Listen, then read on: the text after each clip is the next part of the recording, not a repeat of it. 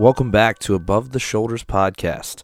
It's just me today, Brendan, and we're going to be doing a little bit of a different show today. So Angie did the show last Thursday, and it was about the 4 Ps of marketing.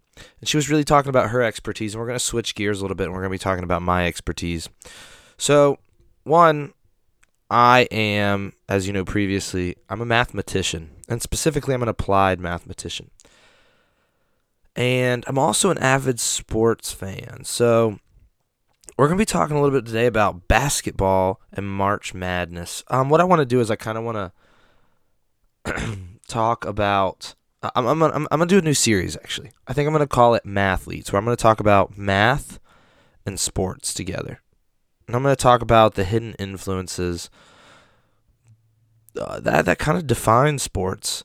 How do we win more games, whether that's high school-wise versus collegiate versus professional, all through a mathematical lens.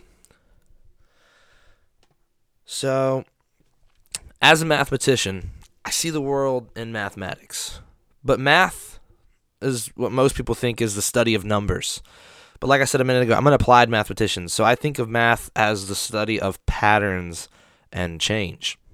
And math actually has a whole section, a whole subject on the study of change called calculus. But that's how I see it. I see it as patterns. You define patterns and you try to use those patterns to make predictions later. It's kind of how I see math. It's kind of how I use math. So because of this, I'm going to take a look into the world of basketball, specifically because it's March, and March Madness starts this week. So let me explain how most people select their brackets. Or for those, I imagine most people, it's an American tradition. So maybe I know we have listeners outside of the U.S., but March Madness is a time where we have 128 teams competing to be the best team in the nation that year through the national championship. It's a long road. They have a long season, and then it leads up to this final moment in March where people select their brackets. Now, I don't know what the statistic is to actually picking a perfect bracket, but no one's ever done it. It's extremely difficult to actually pick a perfect bracket. So, let me explain how most people select a bracket. So, it starts with familiarity. Most people, there's millions of brackets that are submitted every year. And most people are going to pick through familiarity. This is the route they're going to take. They're going to pick local schools. They're going to pick alma maters. And this isn't their fault, but it's impossible to watch every game, so they watch the ones that are available.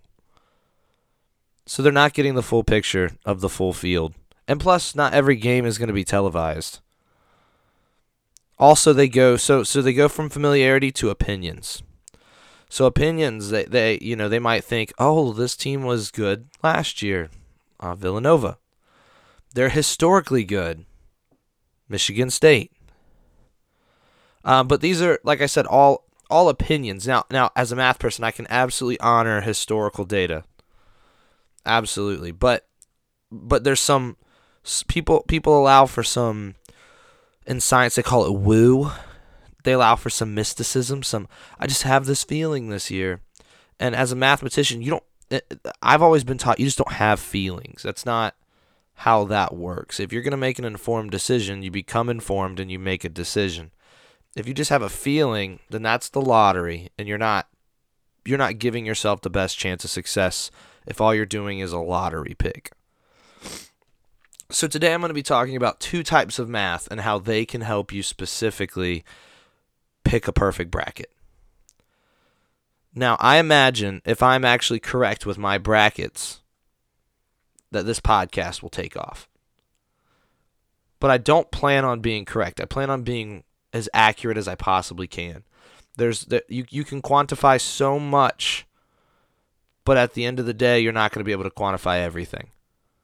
And there's going to be a turnover that you just can't predict. Some nights people are just going to make mistakes, and other teams are going to take advantage of those. So I'm going to talk about what I can predict, and I think that this will help you at least win your pool. So let me take us back to before Christ And let's talk about a guy named Euclid.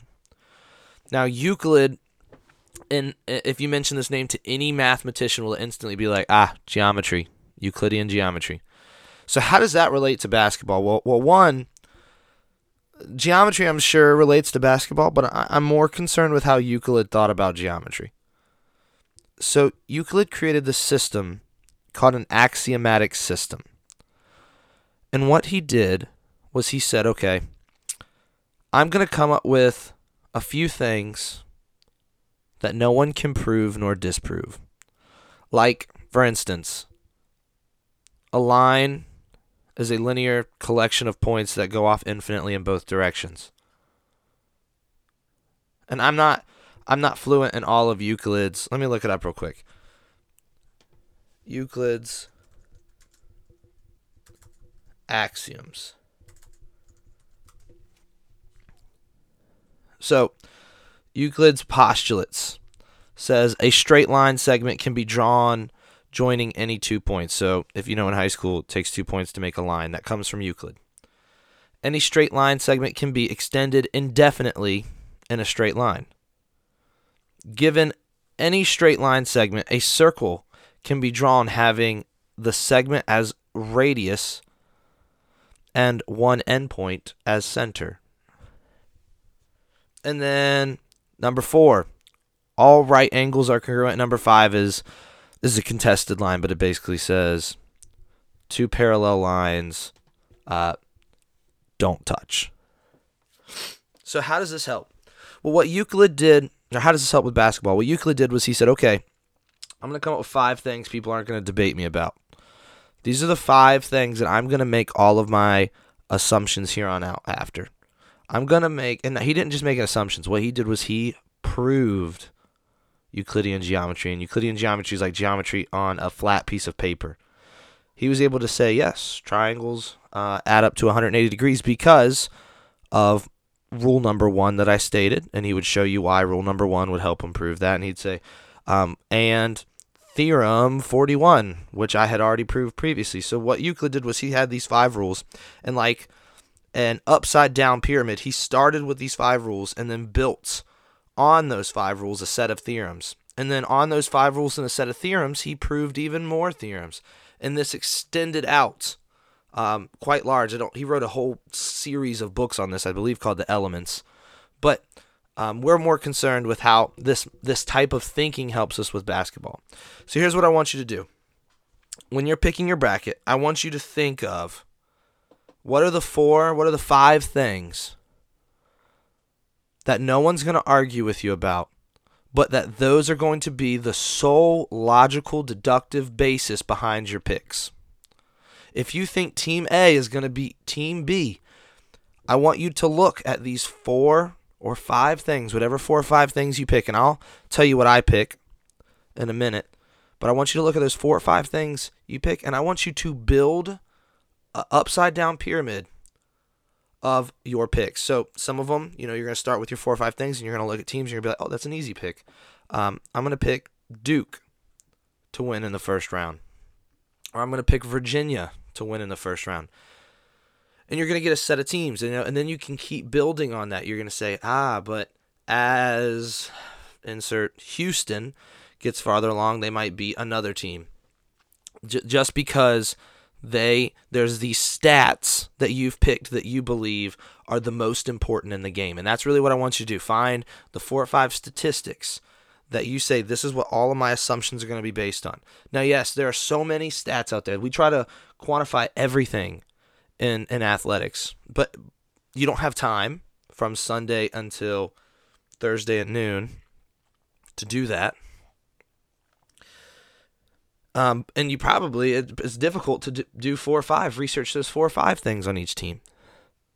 So here are my 4 things that I think are the most important stats in basketball. And mine comes from a little bit of research. So I read this book.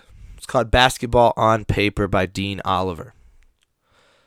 And Dean Oliver listed that successful basketball teams do at least 3 of the following things really well.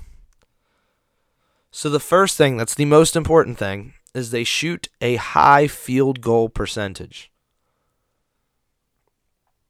meaning that they're efficient when they shoot. So when they shoot, they make the shot. Number 2, they do not commit turnovers. Number 3, they get offensive rebounds. Now, defensive rebounds are important, but offensive rebounds are valued more in basketball than defensive rebounds. And 4, they get to the foul line frequently.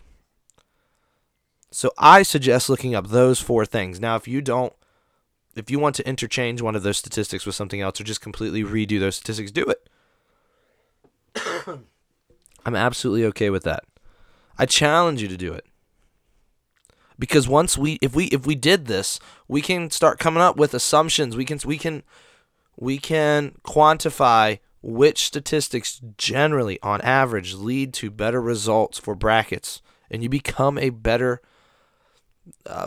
bracket maker. You become better at predicting games.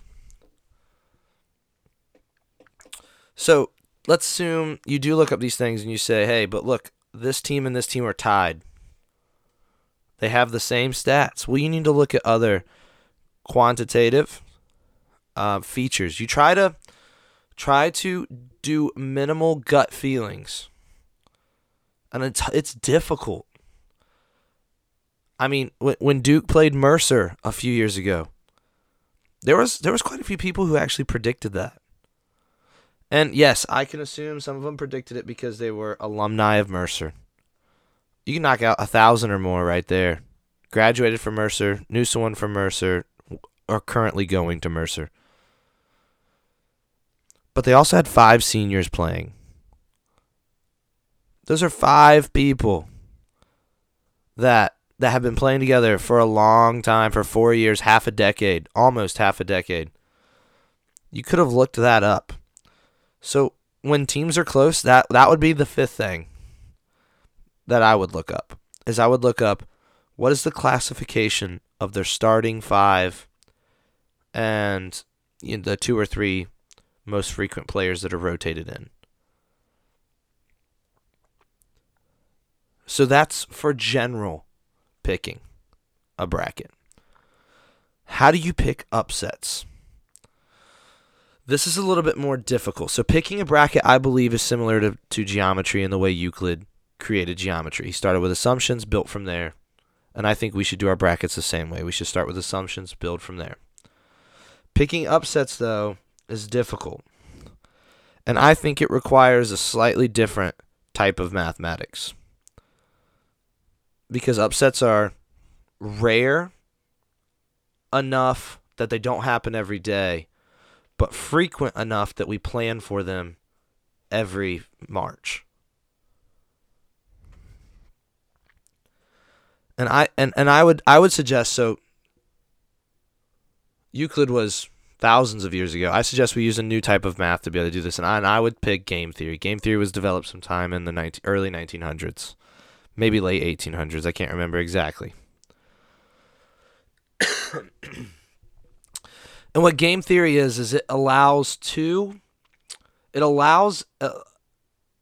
not in basketball terms, it allows a person to pick the best strategy for them to elicit the best response from their team, such that regardless of what the other team does, they are doing what gives them an optimal chance of winning.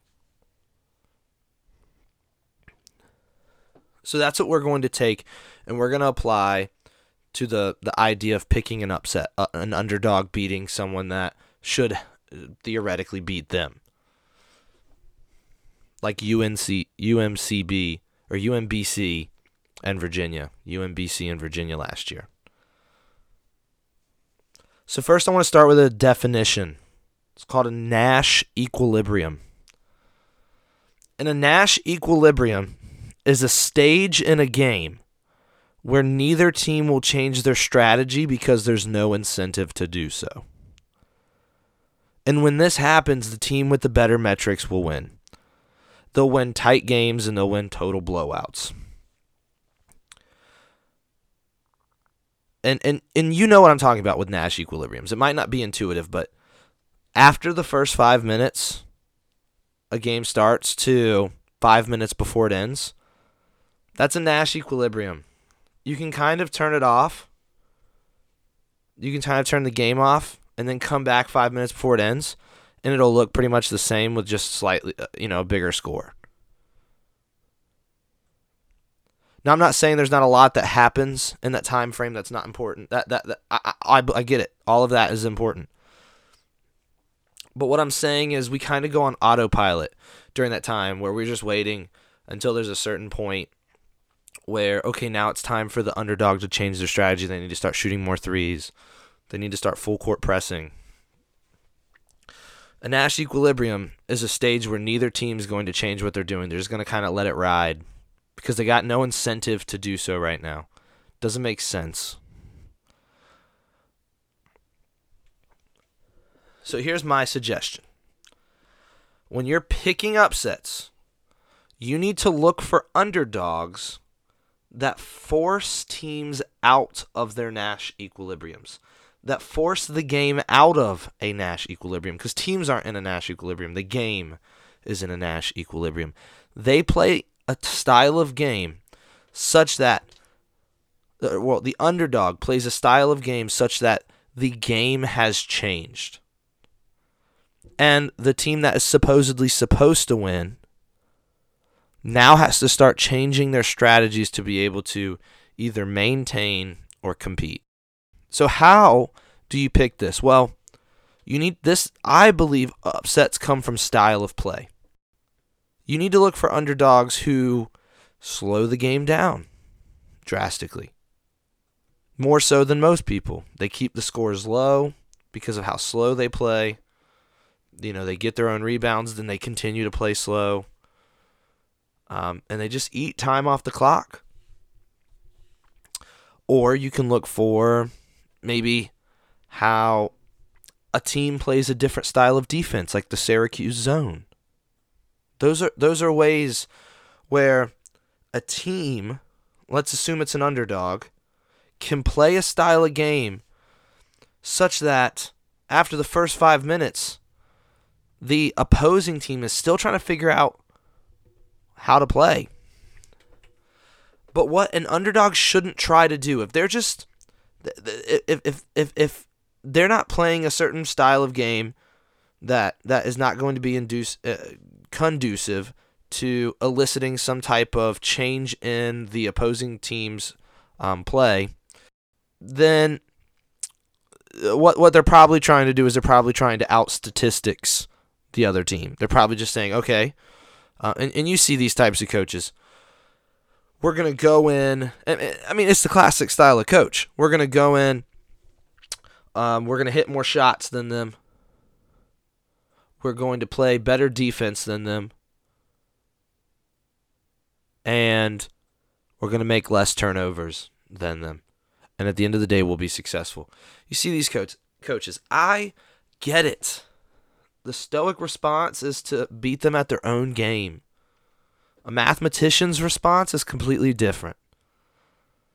And I hate to say it, but I got odds backing me up. So at the end of the day, you need to look at geometry and you need to look at game theory. Your geometry needs to be a set of assumptions that you build your basis off of. Game theory is when games are close or when you're thinking this is going to be an upset. So, when you pick your bracket this year, remember, pick the 4 or 5 things that you think are absolutely fundamental to winning games. They don't have to be what I pick. And after that, when you get to, let's say, okay, you think, oh man, Murray State, Marquette. Maybe get to some other teams that you think could potentially, think Belmont might make a run. Start using game theory. Why are they being successful? Are they forcing a non-traditional game? Or Are they just statistically good? Maybe they're just a small school that's statistically good this year.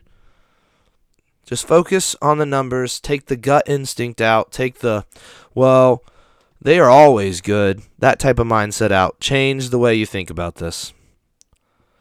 And that's going to wrap up our post for tonight. I appreciate you spending your time with us. We hope that this was enlightening. Angie will be back on Thursday. And I think when I do my own podcast, these days where, Angie's busy and I have to do my own, I think I might continue to do a mathlete series. I might try to combine math, athletics, and I might do it a little bit more in depth. Like I might do it into baseball's huge into sabermetrics, so maybe I'll do the theory of the hot hand and how it's completely false. There's no such thing as a hot hand in any sport, whether that's basketball, whether it's football, whether it's catching in football. There's no such thing as a hot hand. Or the hot bat, for that matter. Statistically, mathematically. Well, again, we appreciate it. My name is Brendan, and this is Above the Shoulders Podcast. Thank you, and have a great night.